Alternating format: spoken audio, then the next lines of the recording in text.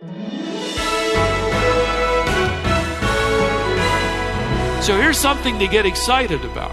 And not how perfect your ministry is going or how much you seem to be accomplishing. No, the fact that your name has been entered by God in the heavenly registry. You're a citizen of that kingdom. You've been enrolled in the registry of that eternal state. And God does not have an eraser. He writes your name there in permanent marker.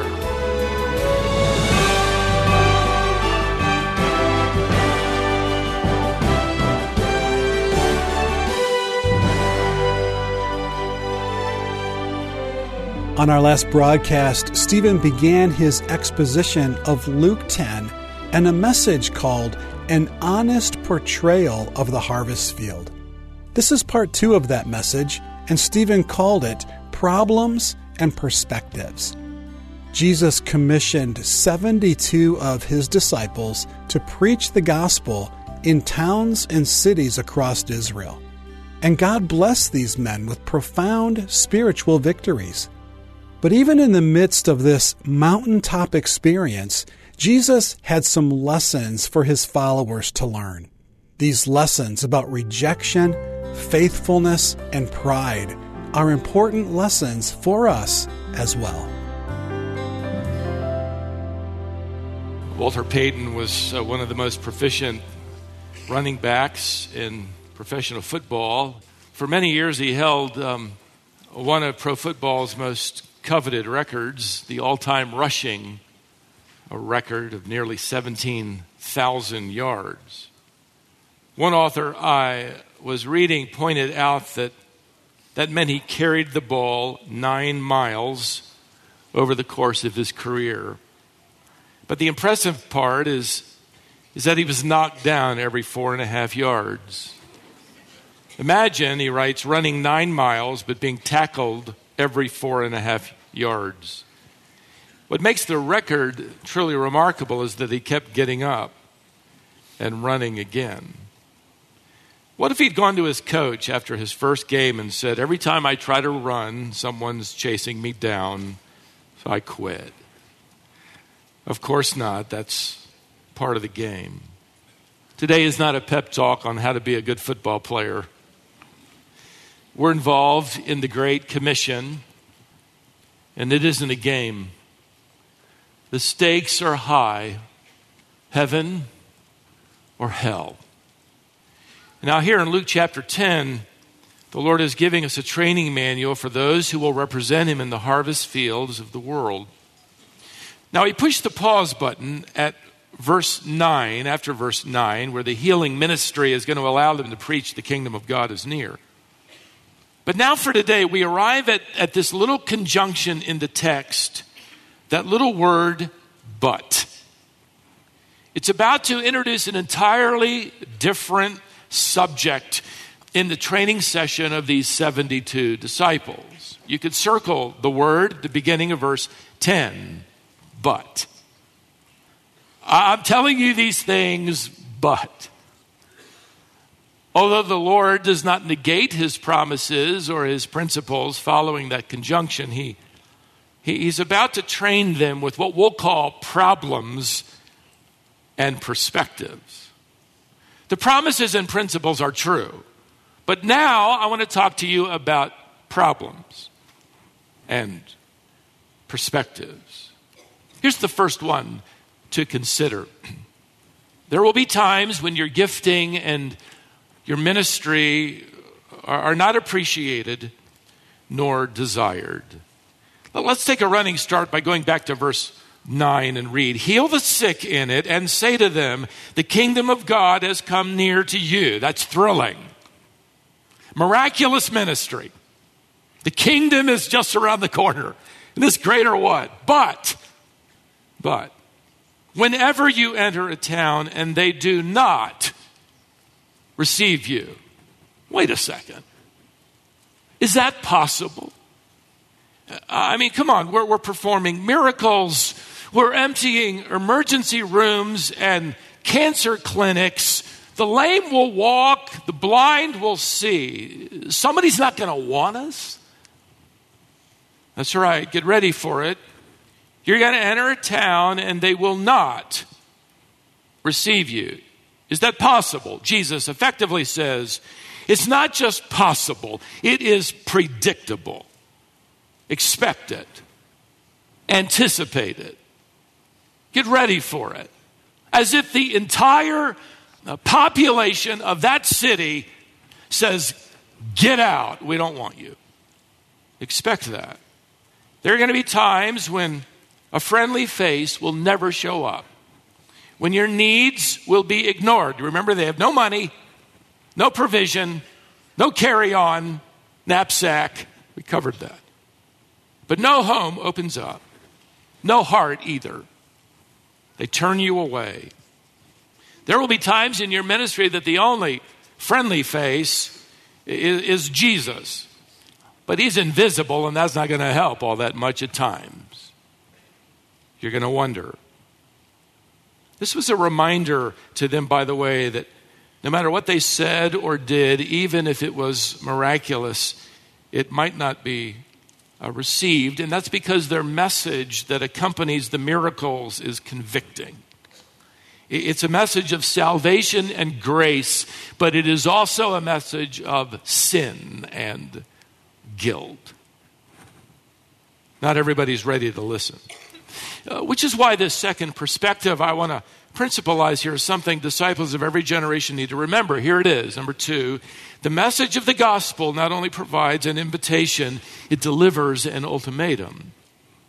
Jesus says here in verse 10, if that village or town, doesn't receive you, go into its streets and say, even the dust of your town that clings to our feet, we wipe off against you. Nevertheless, know this, that the kingdom of God has come near. This is a public warning in these days. They were to go into the streets. You could translate that into the wide thoroughfares.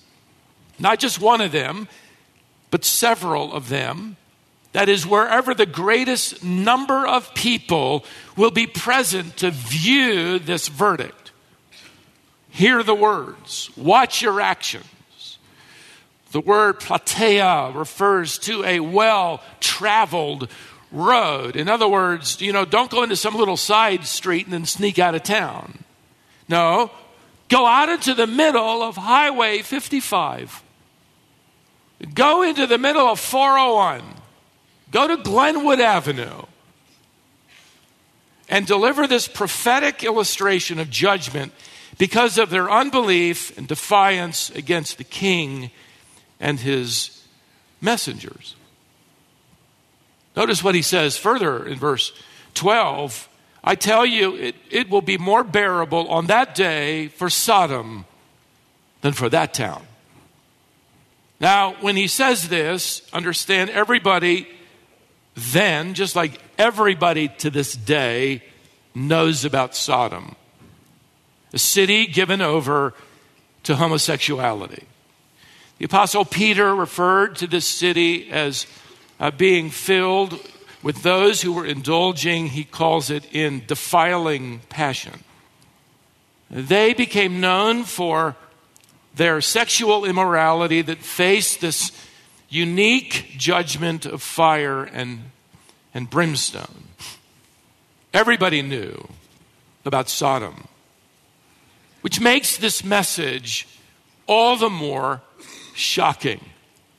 Did you catch it? Read it again. I tell you, it will be more bearable on that day for Sodom than for that town that refuses the disciples' message. That's stunning.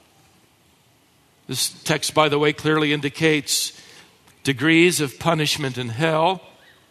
And as far as God is concerned, the sins of sexual immorality evidently aren't the worst, so to speak, deserving the greatest judgment. These cities that refused the messengers of Jesus, these villages that had received greater revelation and miracles, as well as the opportunity to believe, but rejected it all, will end up facing a more severe judgment on that day. Let me boil it down even further, make the sentence even shorter.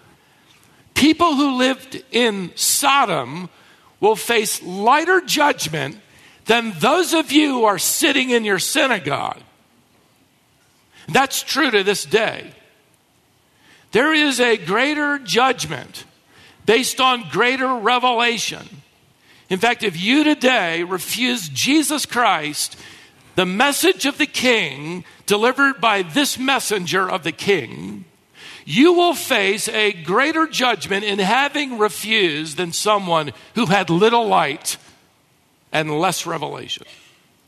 I fear for you today because you are only adding to the condemnation you may face one day if you reject Jesus. It's what he's delivering to these people. See, delivering the gospel isn't then really just offering an option. It's delivering an ultimatum. It's heaven or hell.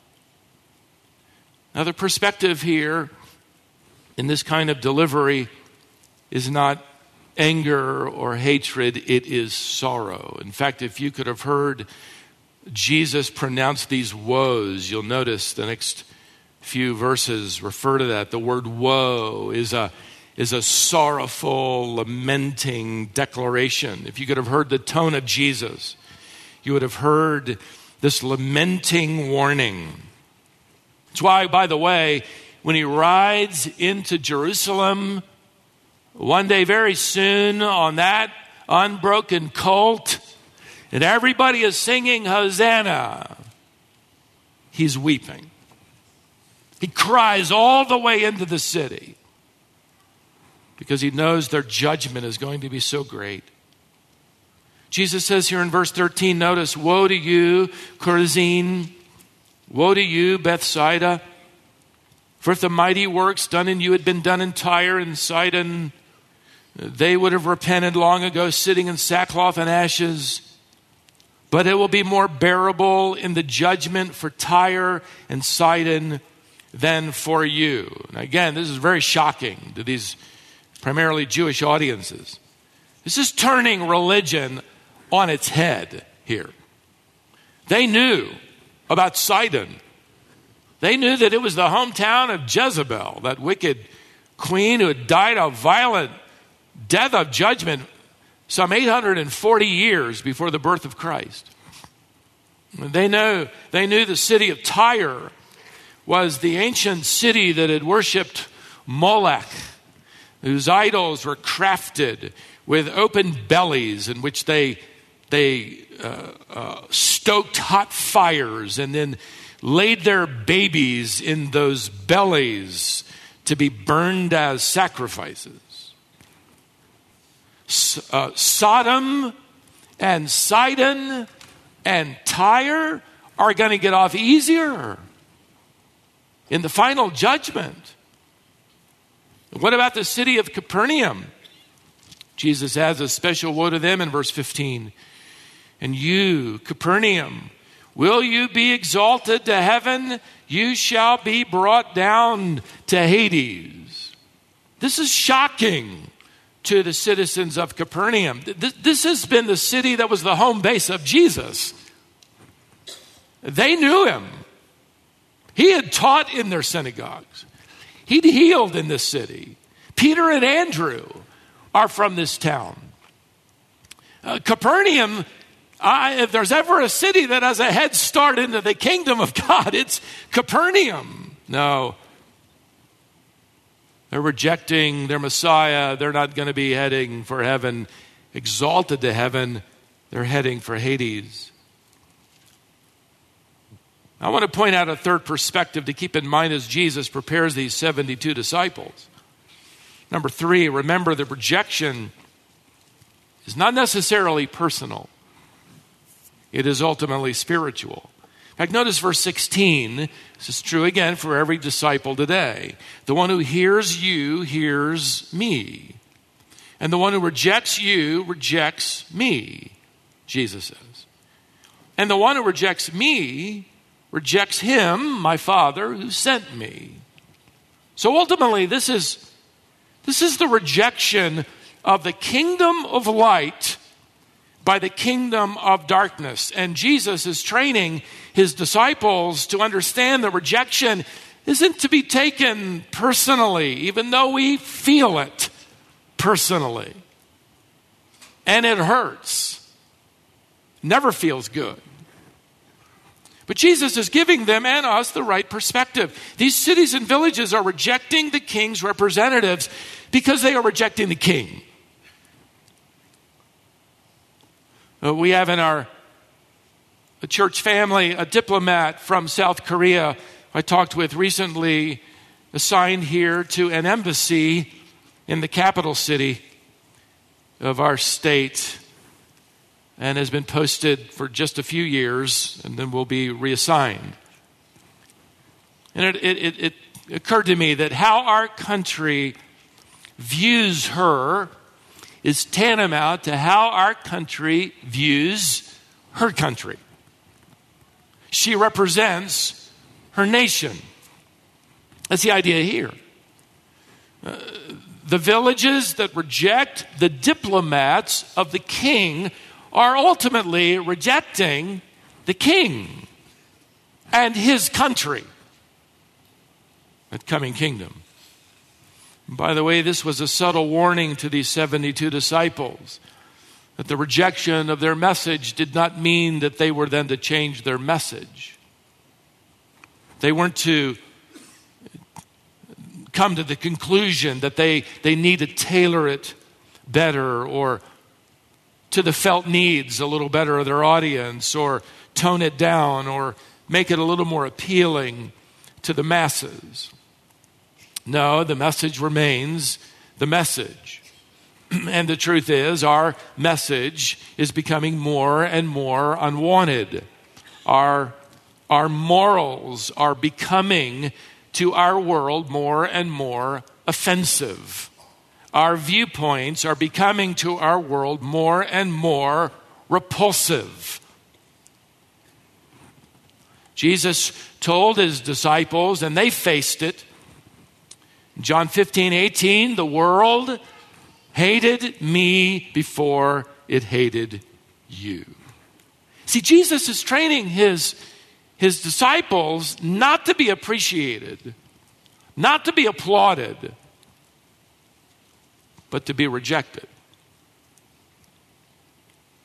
Now, following verse 16, you need to know that some time takes place. We're not given how long, but following this verse, they leave. These teams, these pairs of disciples head out. More than likely, they spent several weeks, not much more than that. And then they all returned, which implies that Jesus had given them a specific date on which they were to return. Now, evidently, in spite of everything that they've experienced, and we're given very little information on what they experienced, we are told that they all returned excited. Verse 17 says, the 72 returned with joy, saying, Lord, even the demons are subject to us in your name. So out of everything that happened, this was the most exciting. It's almost like childlike in their enthusiasm. They're reporting even the demons obeyed us. Now you would expect Jesus to say, way to go. I mean, that must have been amazing. No. Here's the right perspective to keep in mind. Let me give it to you before I read his response. When ministry focuses on accomplishments, pride is hovering nearby. Verse 18, here's the Lord's immediate reply. And he said to them, I saw Satan fall like lightning from heaven. Do you realize Jesus just revealed his pre-existence? He was there at the beginning days of creation. You men saw a few demons depart from tormented lives I want you to know I saw their leader defeated in his attempt to unseat triune God. I was there and I watched Satan fall like a streak of lightning to earth. Verse 19, behold, I have given you authority to tread on serpents and scorpions and over all the power of the enemy, and nothing shall hurt you. Scorpions are used in the Bible to describe demonic forces. No doubt he's speaking metaphorically. Satan is referred to in the Bible as that old serpent. 2 Corinthians 11. Deadly, dangerous enemies. So Jesus is essentially telling them that they're personally immortal until their job's done. Their task is done. Nothing can stop you, but it's broader than that. Nothing will stop the mission. I will build my church, and the gates of hell will not prevail against it. We operate from the vantage point of victory. Those skirmishes are daily. There's another perspective to keep in mind. Number 5, your joyful spirit must not depend on ministry perfection or completion, but on your final destination. Look at verse 20. Nevertheless, even though I've just told you you're even going to do more, don't rejoice in this, that the spirits are subject to you, but rejoice that your names are written in heaven. So here's something to get excited about. And not how perfect your ministry is going, or how much you seem to be accomplishing. No, the fact that your name has been entered by God in the heavenly registry. You're a citizen of that kingdom. You've been enrolled in the registry of that eternal state. And God does not have an eraser. He writes your name there in permanent marker. So don't get so caught up with what you're doing on earth and forget the joy of your reservation in heaven. Everything else pales in significance. So with that, now Jesus begins to rejoice. Notice, we typically separate these. These follow immediately. Verse 21. In that same hour, he rejoiced in the whole. The triune God in one verse mentioned specifically. You have Jesus, God the Son, rejoicing. He's accompanied in prayer by God the Holy Spirit, and they're giving praise and thanksgiving to God the Father. All three persons of the triune God are in this joyful concert together. Let me give you another perspective. Number 6, encouragement in the harvest field depends on the mystery of God at work in the world. It's really all up to him. Look at verse 21 again. I thank you, Father, Lord of heaven and earth, that you have hidden these things from the wise and understanding and revealed them to little children. Yes, Father, for such was your gracious will. All things have been handed over to me by my Father, and no one knows who the Son is except the Father, or who the Father is except the Son, and anyone to whom the Son chooses to reveal him. You know what that means? That means we don't understand why some believe and some do not, except for this is the mystery of God's gracious will. But if the Father, Son, and Holy Spirit are having this little joyful party, so to speak, and what are they rejoicing over? People who are saved. People who are childlike, that is, humble in their faith. They're excited about souls saved, which is another way of saying you in the harvest field are not working alone. In fact, the triune God is more at work than we could ever imagine. But just take it from this text, you're not working alone. And whenever somebody comes to faith, there is celebration among the three persons of the Godhead. There's another source of encouragement. Let me put it this way. Number 7, and this is the last one. The unique privilege of where we are in redemptive history invites us to give praise to God. Verse 23, then turning to the disciples, he said privately, blessed are the eyes that see what you see.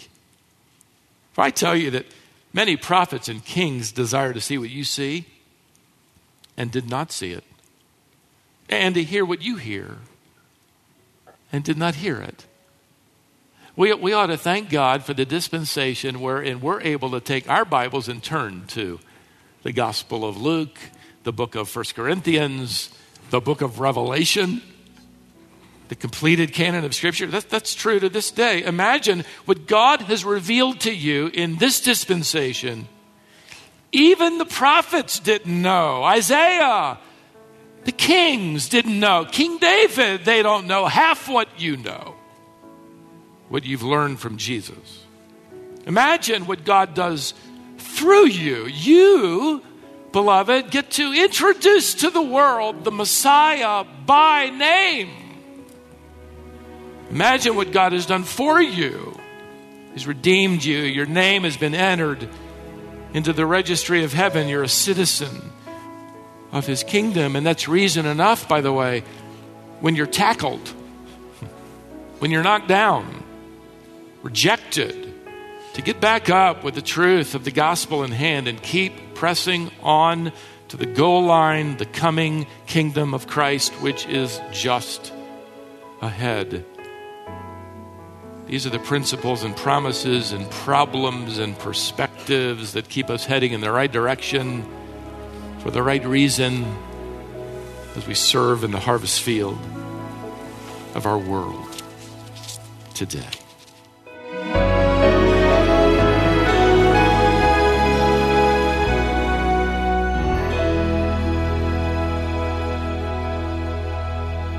Stephen called this lesson An Honest Portrayal of the Harvest Field, Part 2, Problems and Perspectives. It comes from Luke 10. If you want to hear Part 1, please visit wisdomonline.org because we've posted it there. Stephen will continue through this section of Luke in the days ahead. Between now and our next broadcast, we'd enjoy hearing from you. If you have a question or would like more information about our ministry, you can send us an email if you address it to info@wisdomonline.org, or use that address to give us feedback about our ministry and how God's using it in your life. We have a special place on our website where we post Stephen's answers to questions that have come in from listeners like you. Thanks for listening. Join us next time for more wisdom for the heart.